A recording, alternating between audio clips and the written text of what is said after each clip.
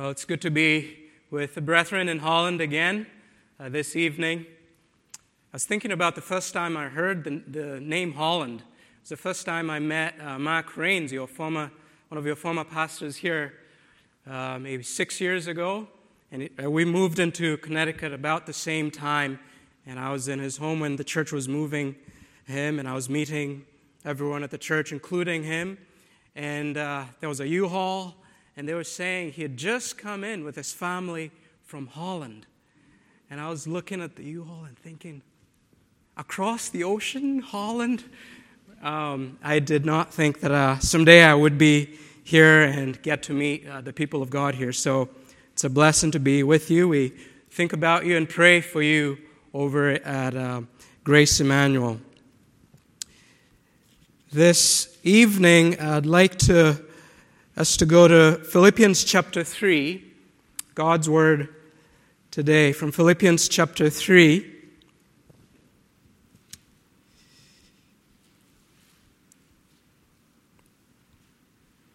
I'll be reading from verse 1 to 11, but our focus will be especially on verse 3. I'll be highlighting verse 3, those marks of the true circumcision, marks of the true Christians, the true people of God.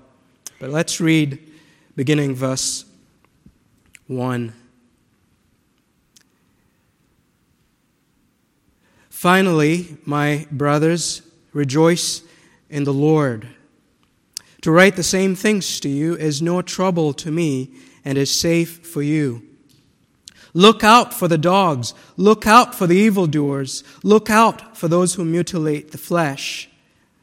For we are the circumcision who worship by the Spirit of God and glory in Christ Jesus and put no confidence in the flesh. Though I myself have reason for confidence in the flesh also. If anyone else thinks he has reason for confidence in the flesh, I have more.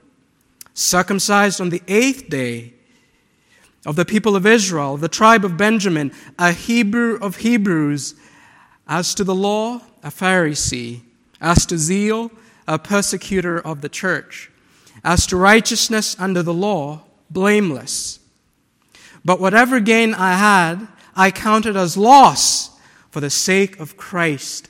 Indeed, I count everything as loss because of the surpassing worth of knowing Christ Jesus, my Lord. For his sake, I have suffered the loss of all things and count them as rubbish in order that I may gain Christ and be found in him, not having a righteousness of my own that comes from the law, but that which comes through faith in Christ, the righteousness from God that depends on faith, that I may know him and the power of his resurrection and may share his sufferings, becoming like him in his death, that by any means possible I may attain the resurrection from the dead. Thus far, the reading of God's holy word. Let's pray again.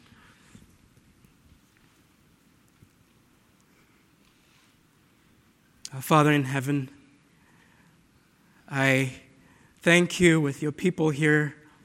I thank you that you saved me from my sins, that each of us who are your children, Lord, can look to you with thanksgiving. Thank you for coming into my life and finding me in my sin and lostness and redeeming me, bringing me to yourself through faith in your Son, Jesus Christ. Father, I thank you for Christ, for salvation in him, for the riches of grace that we have in him, and for the hope of glory that he is to us, your people. And Father, I thank you that you have revealed your Son in me and to me, that I may proclaim him. And thank you for the privilege to spend time in your word and see these riches. I pray, Father, that you would help this evening, that you will speak to us from your word, that you would instruct us. We pray you would refresh us by your word. We pray that you would supply what is lacking in us to our faith. And we pray that you will be present also in saving power. As we look at these marks of a true believer, we ask that you would encourage where they are and stir us up in the ways of God. And we do pray that you would come and by the sword and the knife of your word, in the hand of your Spirit, that you would do the heart circumcision in those that are not saved here this evening. Lord, bless your word. We look to you. We renounce dependence upon mere man and hope in you by your Spirit to do a work that would be good for us and would have lasting fruit. Lord, help, we pray in Christ's name. Amen.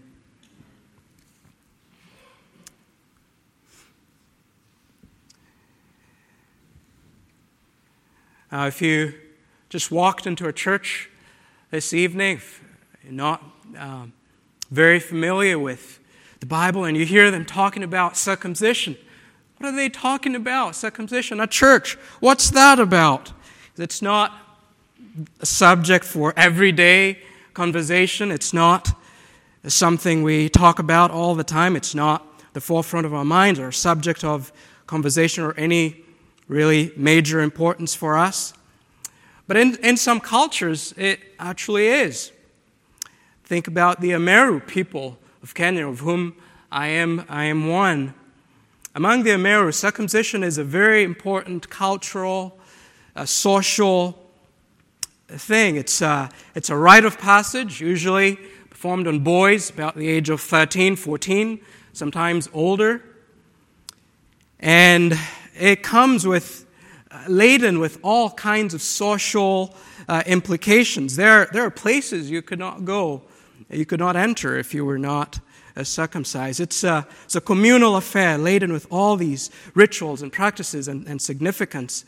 But with the coming of Christian missionaries and other aspects of Western influence, there have been changes to this practice among the Meru and other African communities. For example, instead of performing it outside amidst singing and with the designated man to do that, now many people opt to do it in a more hygienic way, and they go to hospital and it's a surgery.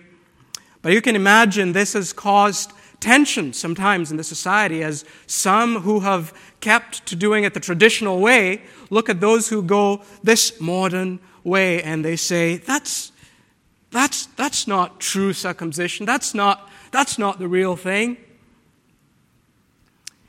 And they can look down on or in some way speak ill of those who have gone a different way in terms of circumcision.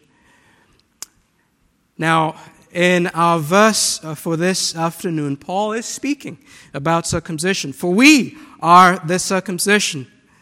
But now, circumcision in Scripture is very different from what I was describing there among the Meru people. It has more spiritual significance. It's important to know what circumcision is in Scripture and to see true and spiritual circumcision. Paul says here, we are the circumcision. It's the subject of that verse.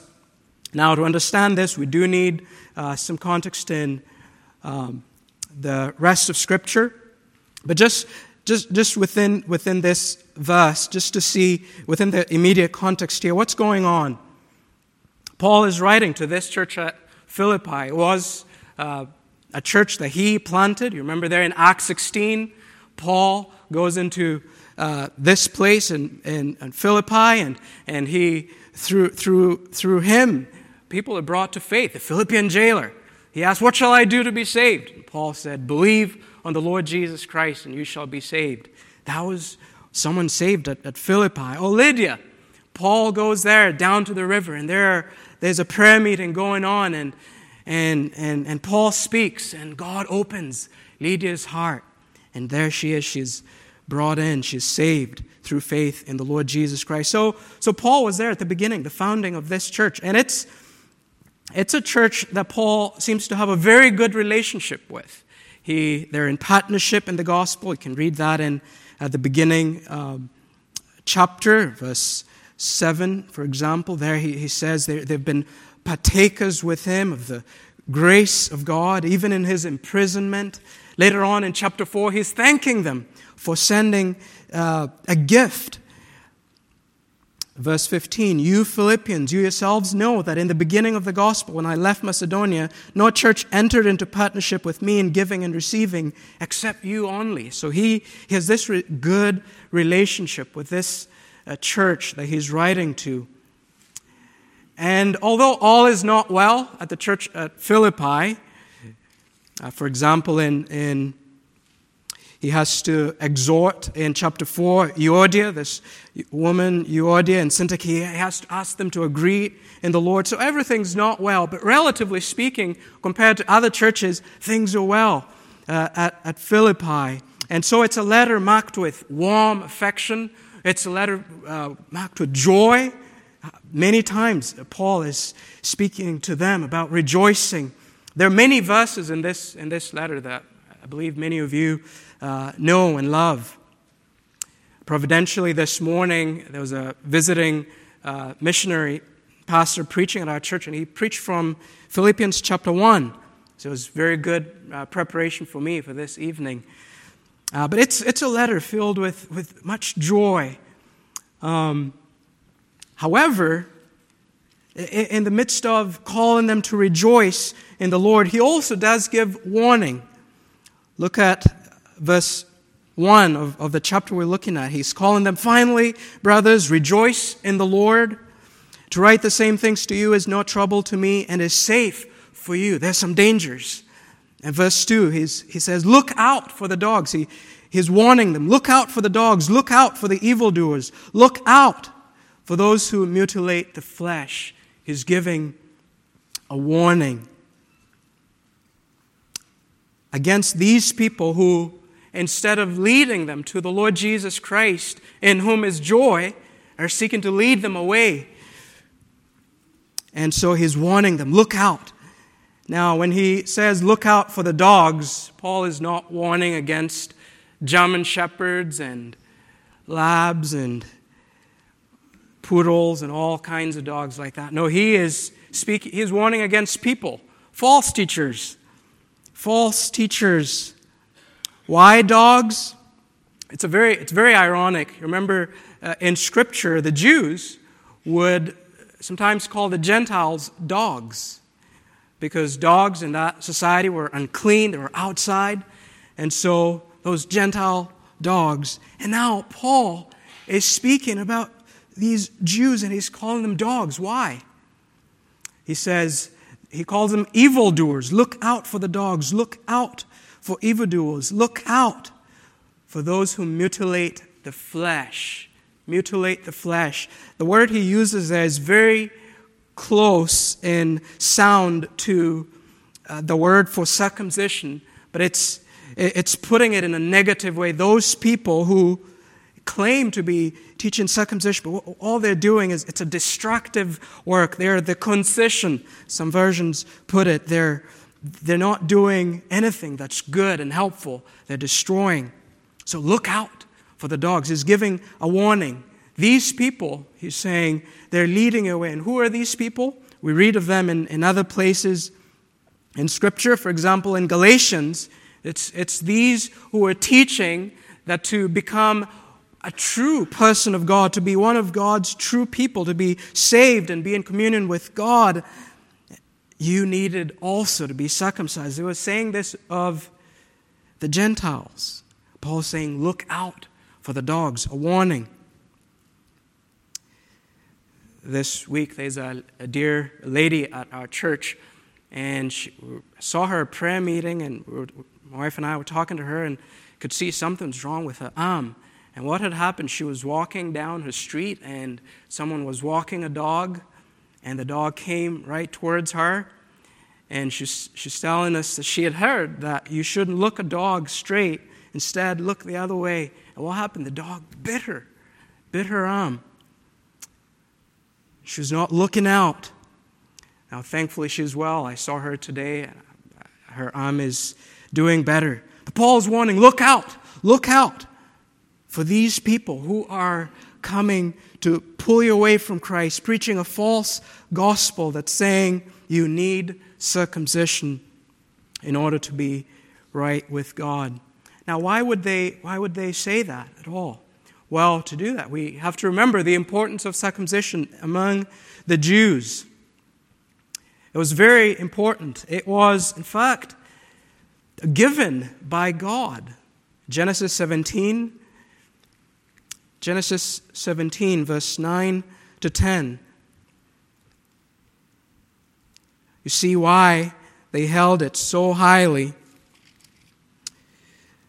God speaking to Abraham, verse 9, and God said to Abraham, as for you, you shall keep my covenant, you and your offspring after you, throughout their generations.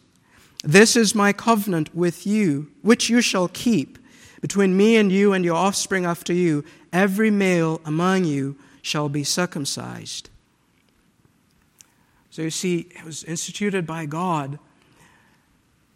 And so it was so important for the Jews that it became a name for the Jews in general. They're called the circumcision. For example, in Romans 15, verse 8, Paul there speaking about Christ coming as a minister, a servant to the circumcision, meaning to the Jews and also to the Gentiles. Or again in Galatians 2, verse 7 and 8, Paul is speaking about Peter, and he says Peter was specifically assigned with the gospel for the circumcision, just as Paul was assigned the gospel for the Gentiles, meaning Peter for the Jews and Paul going more generally to the Gentiles. So it became virtually identical with being a Jew, a member of the covenant community, Abraham's offspring, to be circumcised. And if you were outside, if you were not circumcised, that had implications. For example, Exodus 12:48, no uncircumcised person could eat the Passover. Joshua 5:8, the second generation coming out from Egypt, they had to be circumcised. Judges 14:3, Samson's parents, they could not take it that Samson wanted to go and get a wife from one of those uncircumcised Philistines. David, before Goliath, who is this uncircumcised Philistine that he should defy the armies of the living God? So that's how they viewed the uncircumcised. Now, why would we be looking at this? Because, friends, there is such a thing as spiritual circumcision. There is such a thing as heart circumcision that marks the people of God. And that's what Paul is speaking about here. Now, already in the Old Testament, we did have statements indicating that there is such a thing as heart circumcision. It was there already in the Old Testament. For example, in Deuteronomy chapter 30 and verse 6, it says there, and the Lord your God will circumcise your heart and the heart of your offspring, so that you will love the Lord your God with all your heart and with all your soul, that you may live. Already in the Old Testament, there's this inward reality being called circumcision that leads one to love the Lord. An inward reality, an inward change that leads to love for the Lord. We see it again in Jeremiah. For example, just one verse in Jeremiah, chapter 4, verse 4. And it comes there with a warning as well. In verse 4, circumcise yourselves to the Lord. Remove the foreskin of your hearts, O men of Judah and inhabitants of Jerusalem, lest my wrath go forth like fire and burn with none to quench it, because of the evil of your deeds. circumcise your hearts, lest wrath go forth like fire. And one lesson from there is that if you're not circumcised in the heart, wrath, the wrath of God like fire will come against you. And so how important then it is that we know what true circumcision is.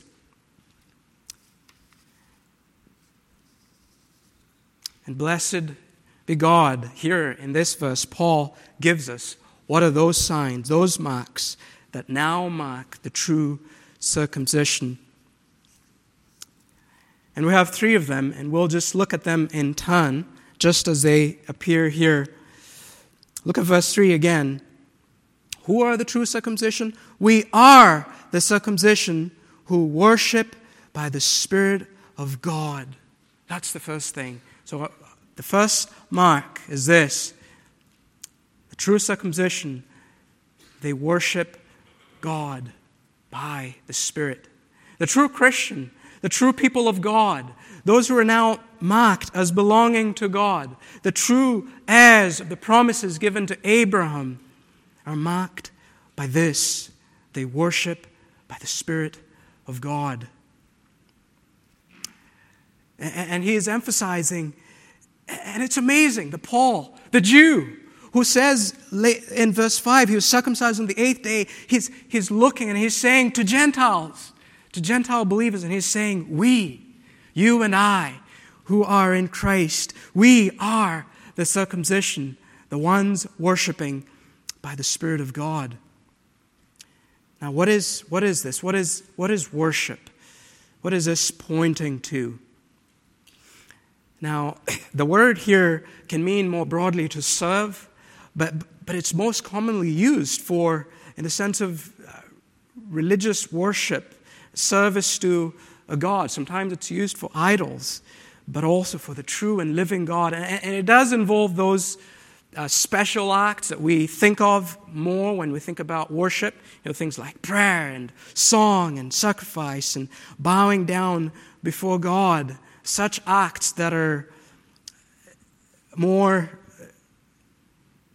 that we're doing, those things that we do you could say in a worship service, in a worship setting, those are there, those are included there.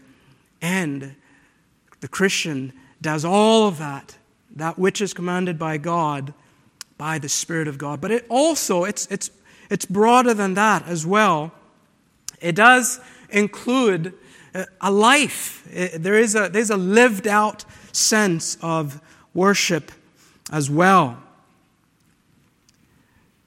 And we see it in a verse like Romans chapter 12. And there, in that verse, Romans chapter 12, verse 1, we kind of see a coming together of the worship that we can think more of in terms of the temple as they would in the Old Testament, but brought together with a life lived for God. Look what Paul says there.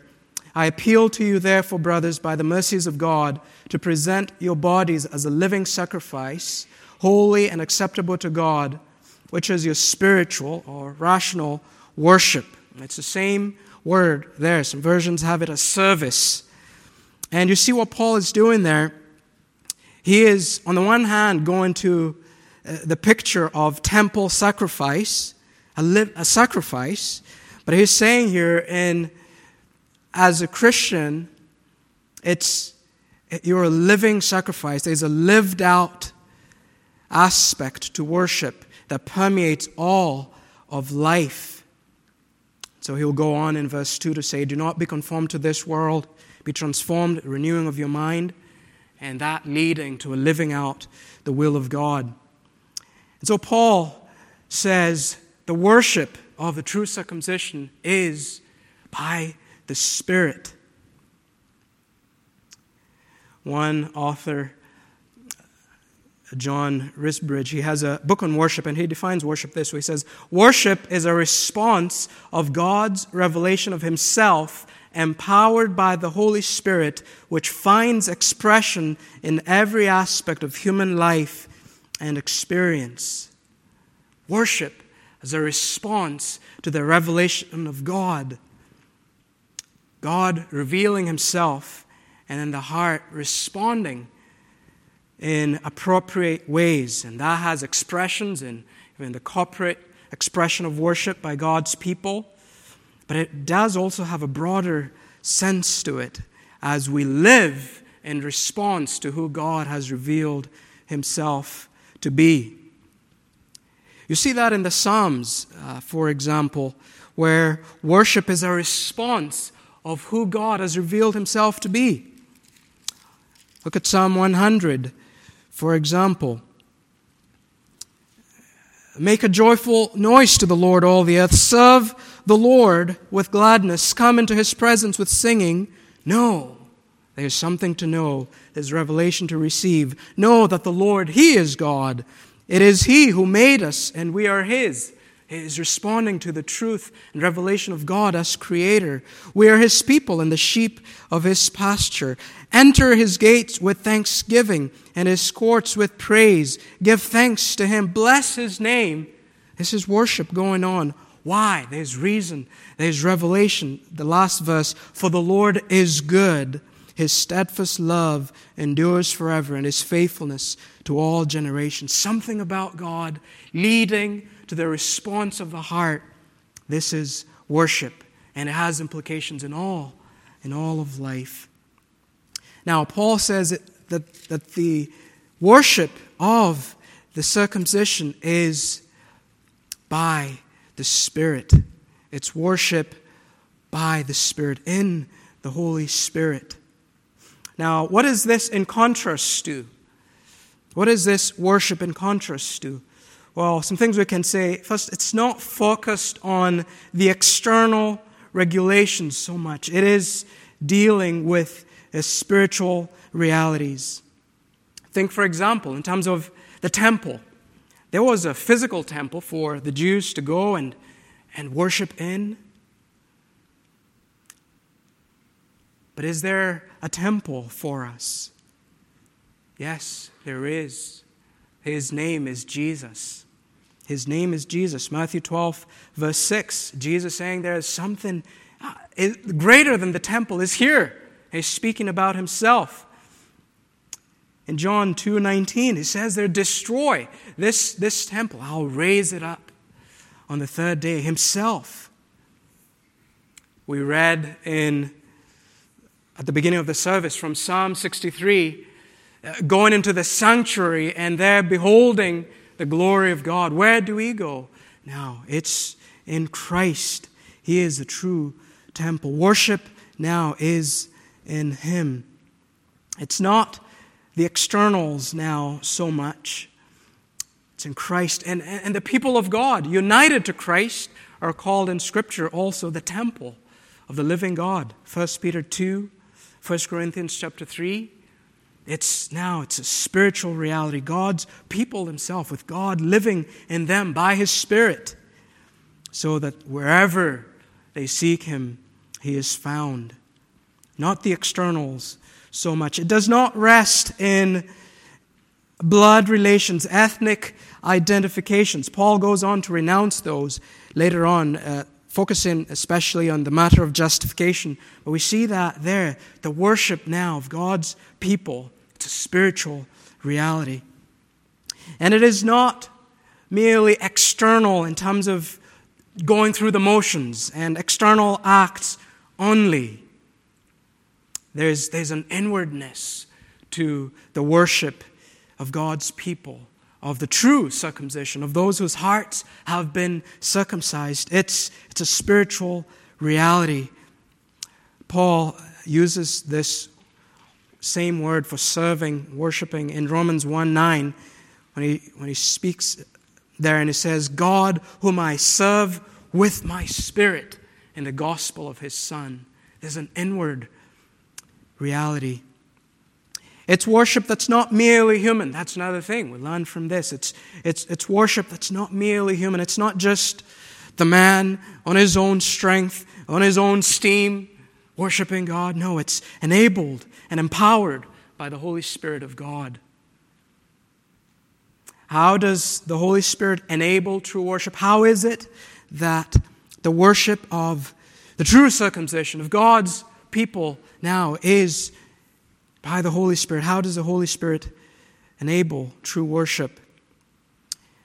Well, one thing, it's He enlightens, He illumines, He teaches, He shines into our hearts, giving a knowledge of the true object of worship, of the God that we are to worship. The Holy Spirit shows us who God is in His character, in His glories, in His excellencies. And true worship can come from such a heart and such a life that has seen the King in His glory. Then you can worship in spirit and in truth. The Holy Spirit also shows us the true means of worship. Ultimately, as we said, it's Christ. The Holy Spirit reveals Christ, in whom we have access, the mediator, to the presence of God for sinners like us, in whom we can see all the glory of God.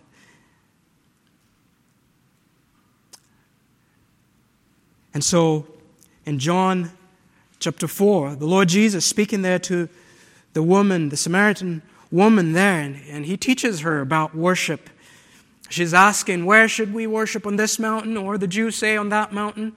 And Christ says, the hour is coming and is now here when the true worshipers will worship the Father in spirit and in truth. For the Father is seeking such to worship Him. God is spirit, and those who worship Him must worship in spirit and truth. Truth, revelation, out of a true knowledge of who God is. The Holy Spirit does that, opens the eyes so that we worship in spirit and in truth. Isn't that what He did for you, believer? If you're saved, one of the things the Holy Spirit has done for you is He has made you a worshiper of the living God. You see Him. You can bless Him because of His goodness, because of His mercy, because of His greatness. You can see these things. That passage we looked at in Romans 12:1, it's in view of the mercies of God. You have to see those first, what God has done for you, and then there is true worship, true service to the living God. But the Holy Spirit also gives us true, acceptable desires in worship. That's one other thing that the Holy Spirit does in the heart of the true circumcision. When He circumcises the heart, He's giving those affections that are right and fitting in worship. That love that we saw there in Deuteronomy, the Holy Spirit is doing that in the hearts of the true circumcision of the true people of God. And so, the circumcision are marked by worship. And so this makes the Christian's worship different from anything else that's called by the name of worship in this world. Are you a worshiper of the living God? Do you know what we're talking about here? Is this a reality for you? Are you included there? We are the circumcision. Can you say, can you respond back to Paul and say, yes, we are. I see this reality in my life. And as we said, because it's not tacked on, because it's not add-on, because it's not external, it reaches all of life. Because of an awareness of God and a regard for Him, that affects everything. So that, as Thomas Manton, the Puritan, says, he says, a Christian's life is a constant hymn to God, or a continued act of worship. The Christian's life is a constant hymn to God, or a continued act of worship, ever behaving himself as in the sight of God and directing all things as to His glory. Directing all things as to His glory. Because as Zechariah, the father of John the Baptist, there in Luke 1:73, he says, God has come. In the coming of Jesus, He has come, and He has granted that we, being delivered from the hand of our enemies, might serve Him, might serve God without fear in holiness and righteousness before Him all our days. A continued reality. So that's the first mark of the true circumcision. They worship God by the Spirit. So is that you? Again, I ask, can you enter the spirit of the Psalms? Do you read the Psalms and see something of what they're talking about there and enter in and make those your own words? That is worship by the Spirit and according to truth, because the Holy Spirit is also the Spirit of truth. We are the circumcision who worship by the Spirit of God. Now, the second thing, this one sets apart, again, Christian worship from anything else. You know, you can talk to people out there and in the world, and they'll say, I'm spiritual. But the second thing that Paul gives here really narrows it down. What does he say? The true circumcision who glory in Christ Jesus. Who glory in Christ Jesus. Some versions have it, who rejoice in Christ Jesus. Some even who boast in Christ Jesus, who take pride in Christ Jesus. All those are legitimate translations of this word.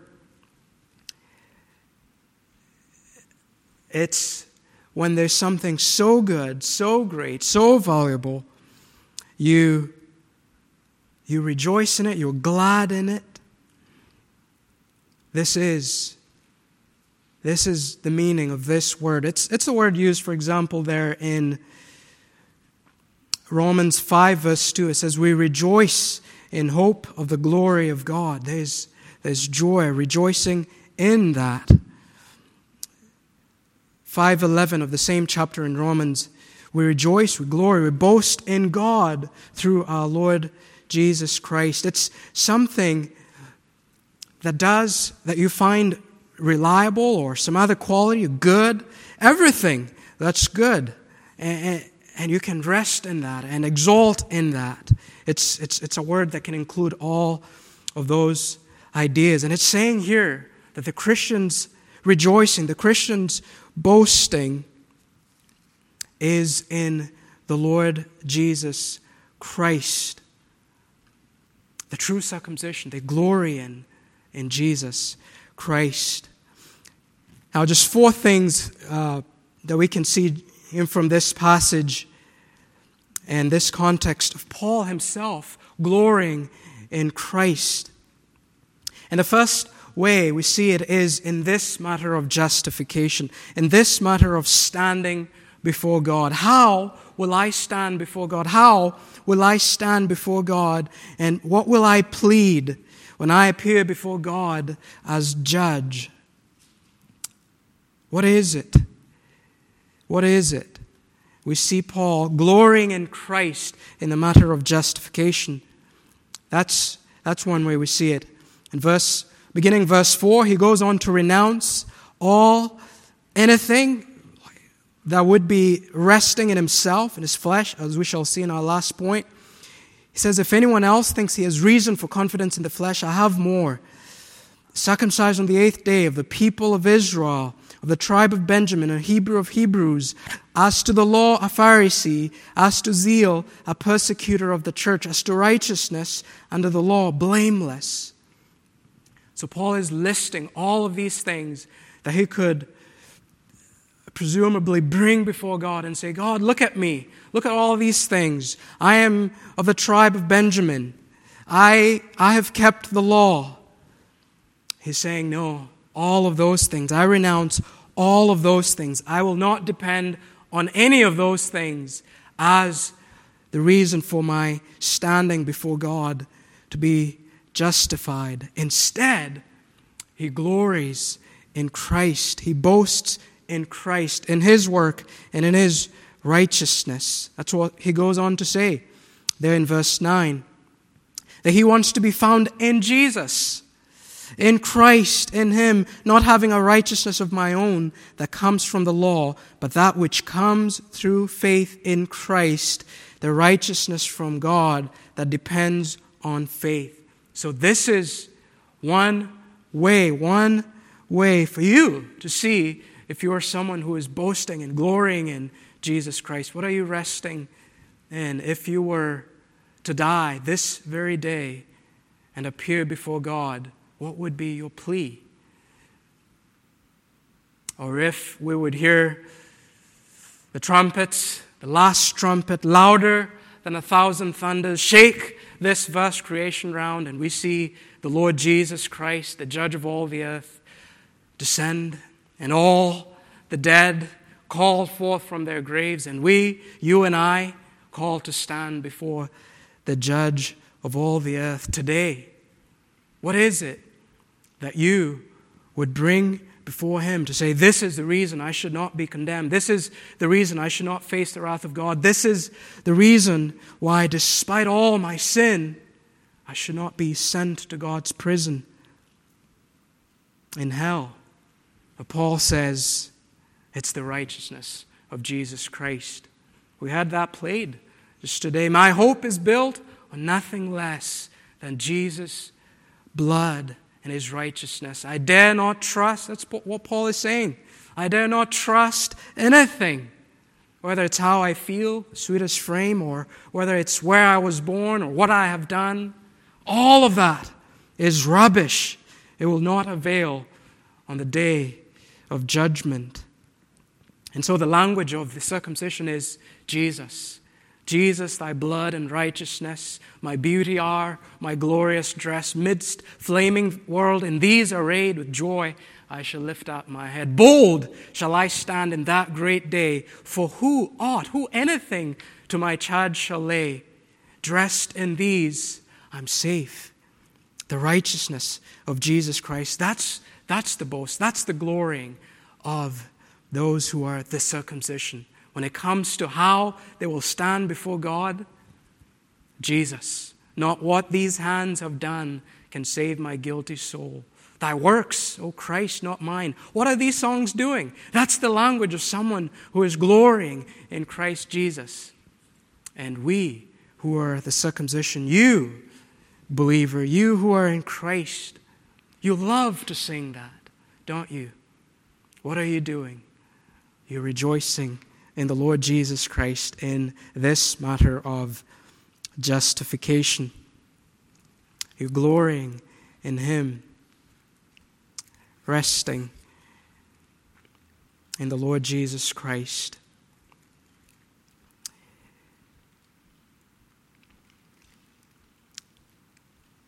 Do you do that, friend? Do you glory in Christ when it comes to your justification?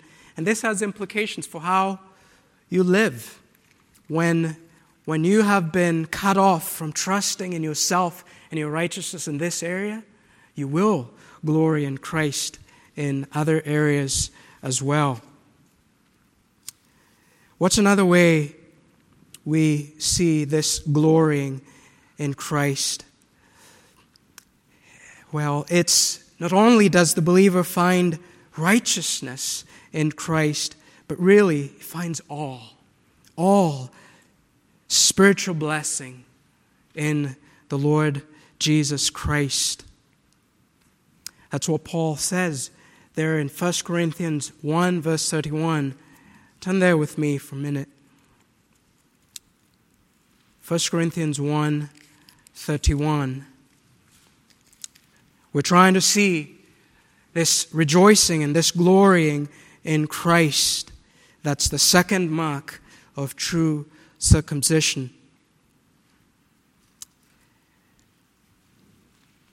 We look there in verse 30. And because of Him, speaking of God the Father, you are in Christ Jesus, who became to us wisdom from God, righteousness and sanctification and redemption, so that as it is written, let the one who boasts boast in the Lord. Justifying righteousness, yes, But everything else, all of redemption, sanctification as well, how am I to progress in holiness? Jesus Christ, I find all in Him. Who is my wisdom? Jesus Christ has been made to us wisdom from God. Ephesians 1, all spiritual blessing in Christ Jesus. This is glorying in Christ. I came across a book by Philip Henry. He was the father of Matthew Henry, who we had quoted today. And on his dying bed, he told his daughters that they could pick any of his manuscripts. And one of his daughters took one that contained sermons titled Christ All in All. And all it was is sermon after sermon, writing after writing, speaking about what Christ is to the believer. About 40 of these. Christ is our rock. Christ is our strength. Christ is our shield. Christ is our sun. Christ is our song. Christ is our righteousness. Christ is our root. Christ is our vine. And he kept going and going. What is that? It's finding all in Him. And when Philip Henry died, at his funeral sermon, he had a man by the name Mr. Talents. He preached a sermon, and all I saw was that the man preached emphasizing that it was not the goodness of Philip Henry that is bringing him into heaven, but rather the righteousness of Christ. Because, he said, for him, for Philip, to live is Christ. That's the language of Paul. He was a man delighting, rejoicing in Christ. That's the second thing, finding all in Christ. But also, a third way we see this glorying in Christ, one way you can see if you are one of the circumcision is expressed by Paul later on in the passage we looked at. And it's thirdly, he is an object of desire. There's this, you see this in Paul. He wants to know Him. He desires Christ, to have Him, to be with Him, as he says in chapter 1, but also to know Him. He says in verse 8, I count everything as loss because of the surpassing worth of knowing Christ Jesus, my Lord. A desire to know Him is an evidence that you are the circumcision.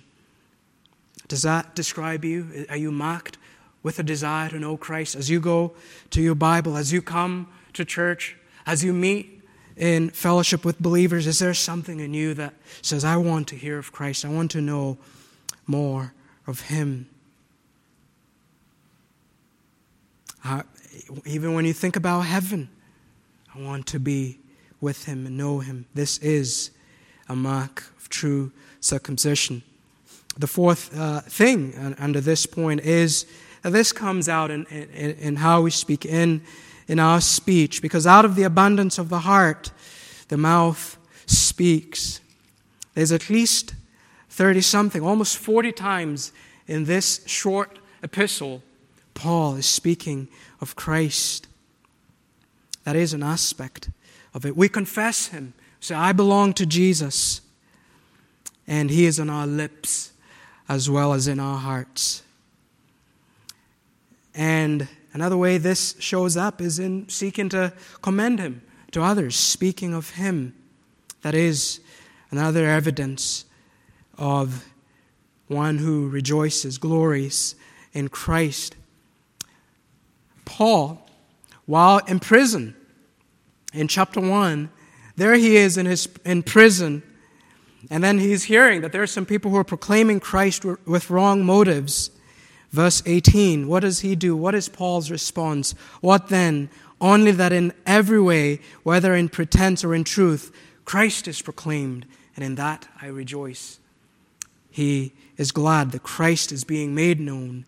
This is another evidence of rejoicing, glorying in Christ. Is that you? This is a mark of true circumcision. Now, as we look at these things, I hope if you're a Christian, you're seeing that. But at the same time, there's a sense of I'm not what I should be. I'm not where I should be. I could have more of that, and you're in good company. Paul does go on to say he wants to press on in these realities. So that's the second thing then. Glorying in Christ is a mark of true circumcision. Wherever else others think about Christ, true believers, God's people, they think well of Him. They think highly of Him. They glory in Him. But thirdly, what else do we see there?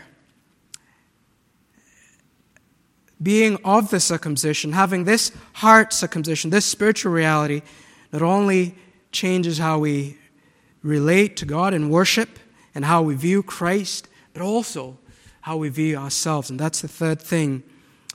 They put no confidence in the flesh. The circumcision, they put no confidence in the flesh. The third mark of true believers, of God's covenant people. Do you describe Christians that way? Oh, the true circumcision. There are people who do not put confidence in the flesh. This word can mean put confidence in, rely on, trust in, be persuaded to rely on. It's where you've seen something dependable and you're resting on that. You're trusting in that.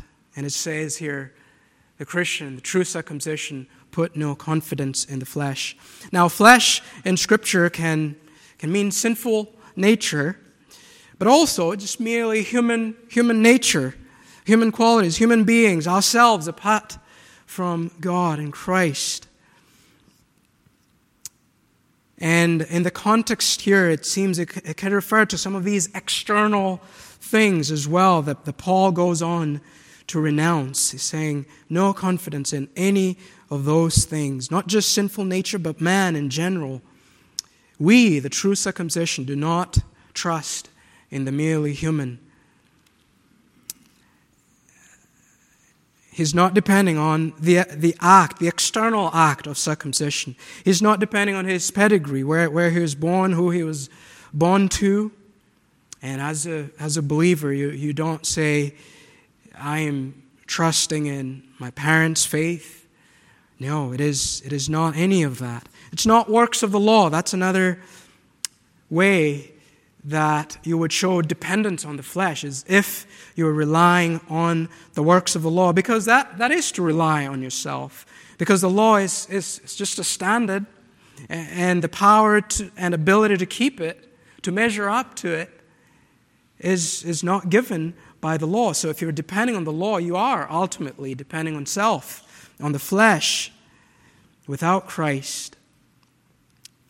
That is boasting in the flesh. All of that is, the Christian has come to say, in my flesh is no good thing at all.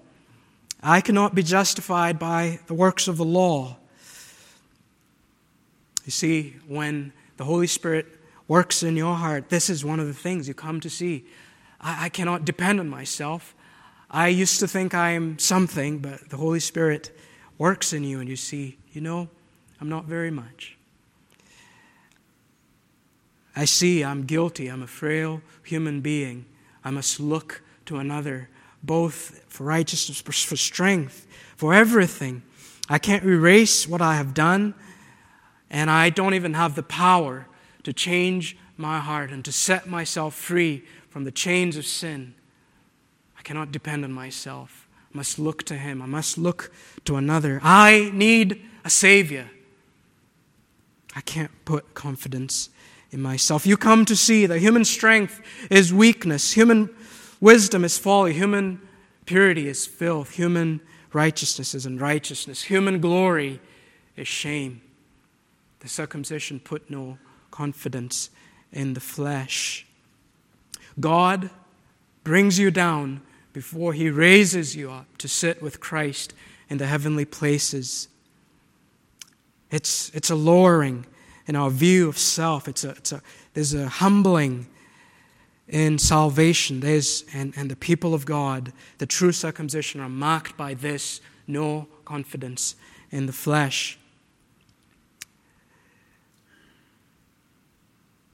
King Manasseh, that wicked king of Judah, he was brought down by the hooks and bronze chains of the Assyrians, and God humbled him before he looked up to God. No confidence in the flesh. Nebuchadnezzar, he had great confidence in the flesh. This great kingdom that I have built, he was brought low to eat grass like an ox before he could look up and give praise and bless the Most High God. The prodigal son, he was brought low to eat pig food before he came to his mind to see, I should go to my Father. Confidence in the flesh being cut off. Paul, the one writing this, he was brought down by the Son of the world, the light of the world, Jesus Christ. He was brought down before he would say, "Who are you, Lord? Who are you, Lord?" And so this is one of the mark of God's people. They've been brought down so that there is now no confidence in the flesh. I am not Lord of my life. They begin to say, Jesus, you are lifted up in my life. You are Lord.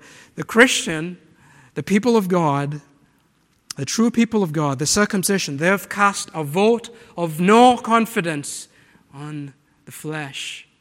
None of that. And how can we see this? Again, going back to the issue of justification. One way to know if you are putting confidence in the flesh is that self-trust, as we talked about, leaning in your own goodness, your own righteousness, what you've done, how much you've given or prayed or repented. That is putting confidence in the flesh, in yourself. You have to look to Jesus Christ and say, He alone can save me, to fully rest on Jesus Christ. But this shows itself in temporal things as well. Whether you depend on flesh and on human strength or on God, on the Lord.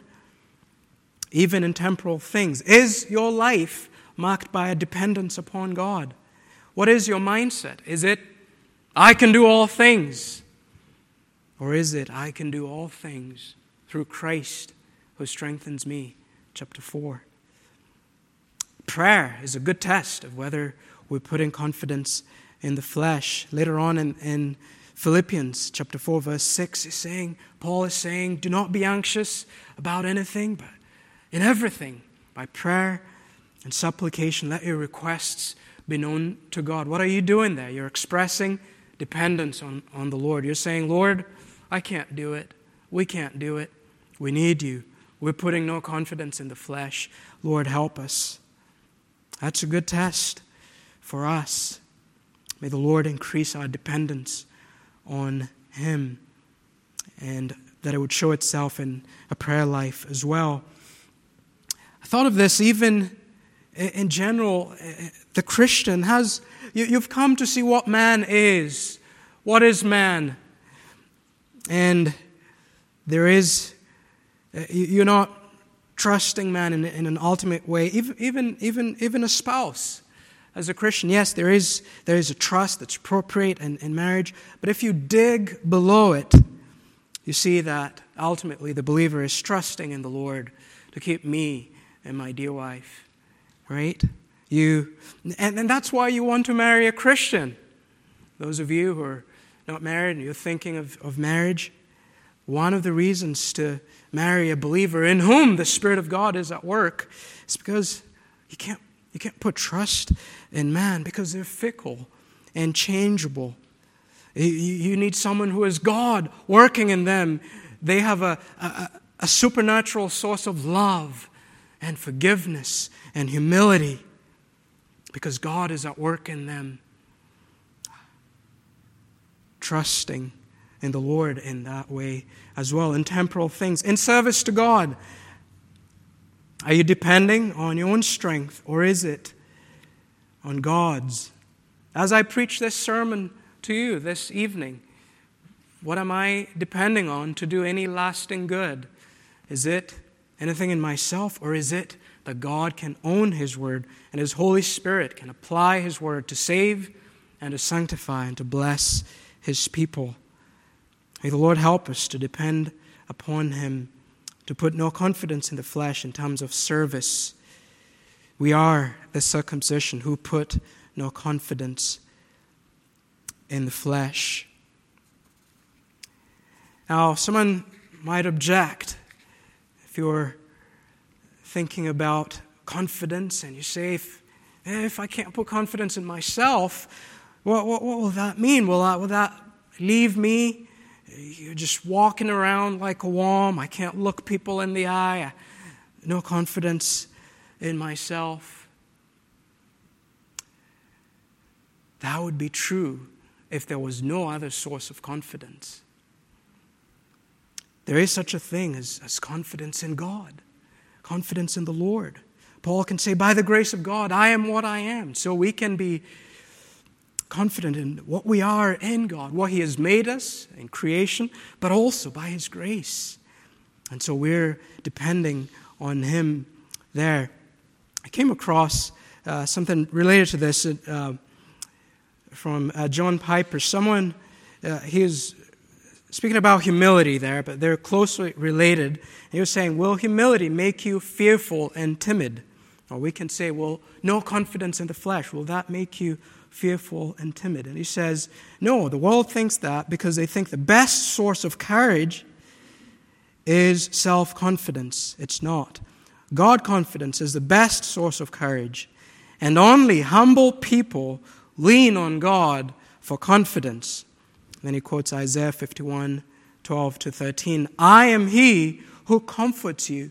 Who are you that you are afraid of man who dies and have forgotten the Lord your Maker? Who are you that you are afraid? That's a strange statement. Who are you that you are afraid? And he says, in other words, fear of man is a sign of pride, not gospel humility.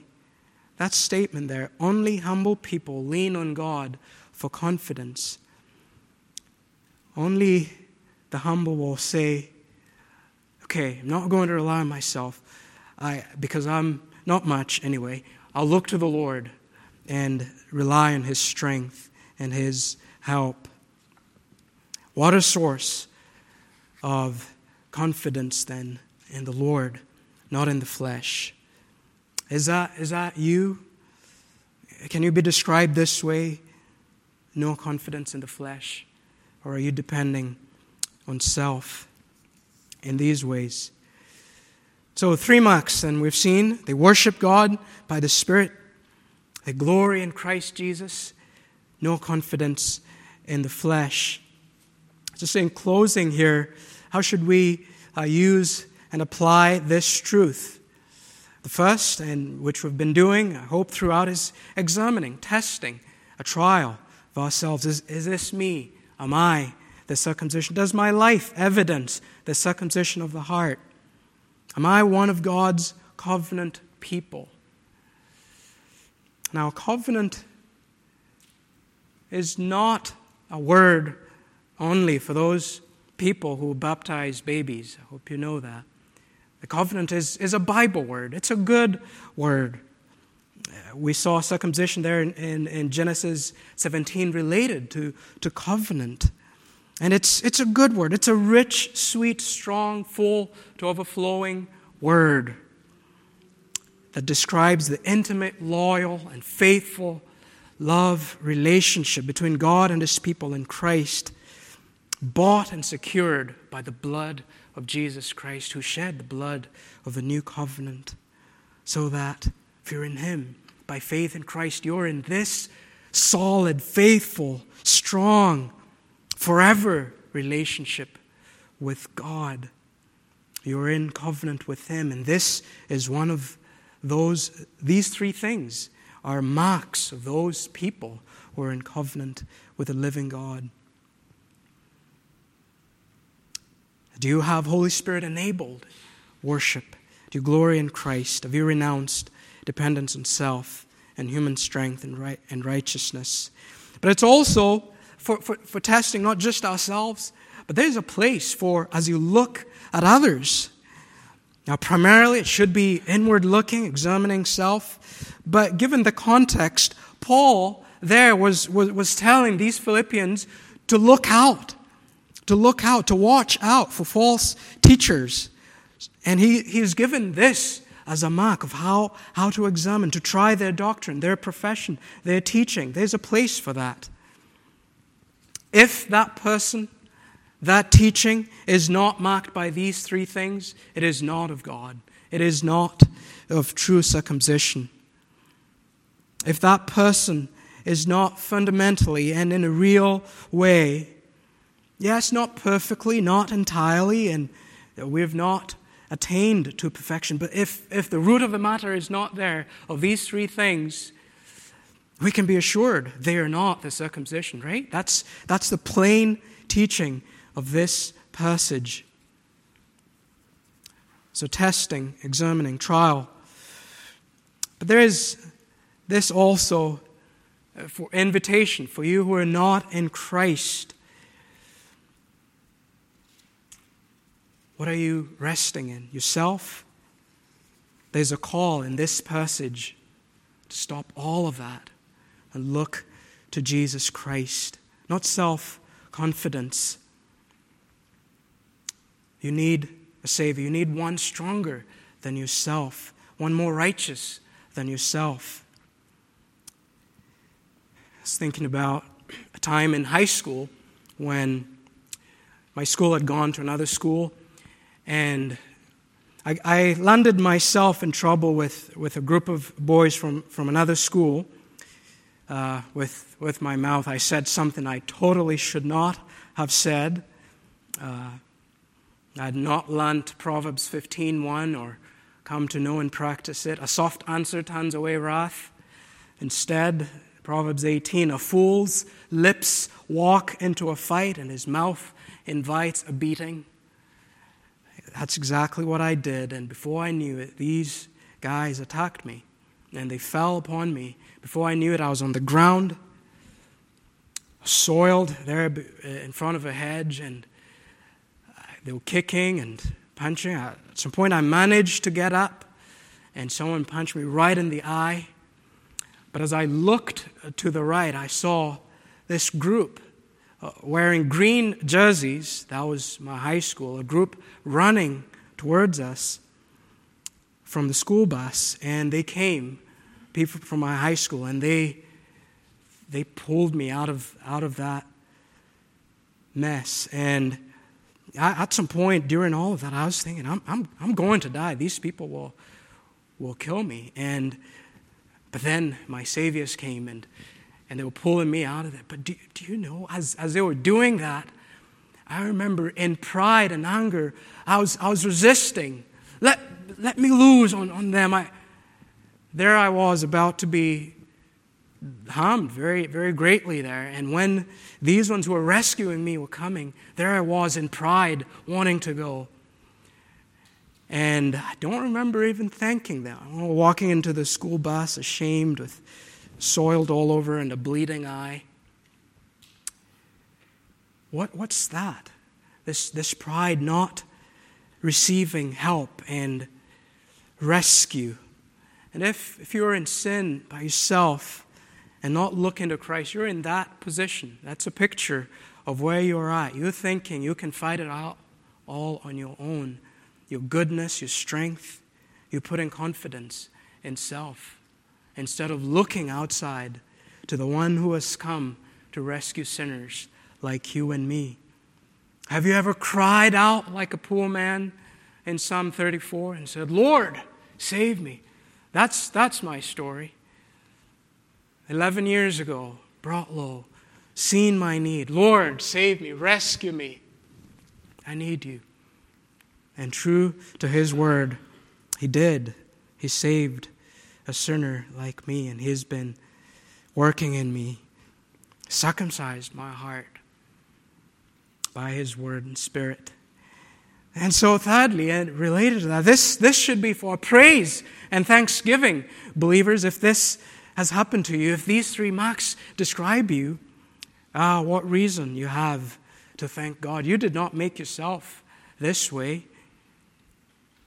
It's God. He is to be praised. If you're a true worshiper of God, glorying in Christ, putting no confidence in the flesh, praise God. Hallelujah. This is a work of God. This is for our joy. Paul is speaking about joy there in verse 1.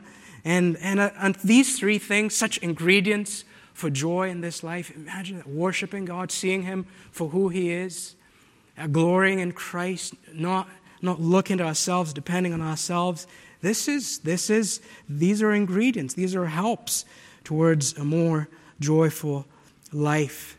This also is for your comfort and assurance, believer. If this is true of you, whatever else you lack, if these three things are there, you're a child of God. And you're incredibly blessed. Your future is as bright as the promises of God. But finally, there is also here an exhortation for us to grow in these realities, right? Are you satisfied with how much, or how purely, or how frequently, or how fervently, or how sincerely, pervasively you worship God? No, we have not attained. Paul says, let those who are mature think that way. I've not yet attained, I've not yet arrived. Are you satisfied with how much you glory in Christ? How little I glory and rejoice in Christ? Lord, help us to do so more and more. Are you satisfied? Are you really fully free from any dependence in self and flesh? Is there no room for growth there? We have to say there is, right, brethren? There is room. May the Lord help us to grow. And, as I was thinking of these things, in heaven, it really will be a perfection of all these realities. There, we shall worship God in the Spirit fully and perfectly. There, Christ, we shall see Him as He is and glory in Him and the Lamb who sits in the midst of the throne. And we will not be plagued by pride and look into self. It shall be all glory to Him who sits on the throne and to the Lamb. May God bring us there. Amen. Let's pray. Father, we ask that you would apply these truths to our hearts. We give you thanks for where we can say we are the circumcision who worship by the Spirit of God. We glory in Christ and put no confidence in the flesh. Thank you for doing this heart circumcision in us. And we pray you would grow us in these things. And we ask, Lord, that where this is not a reality, would you, Lord, even now, work it today. Bring low, humble the sinner. Show them their need of Christ. Let them call on Him, believe on Him, and find life in Him. To the glory of God, we ask these things. Amen.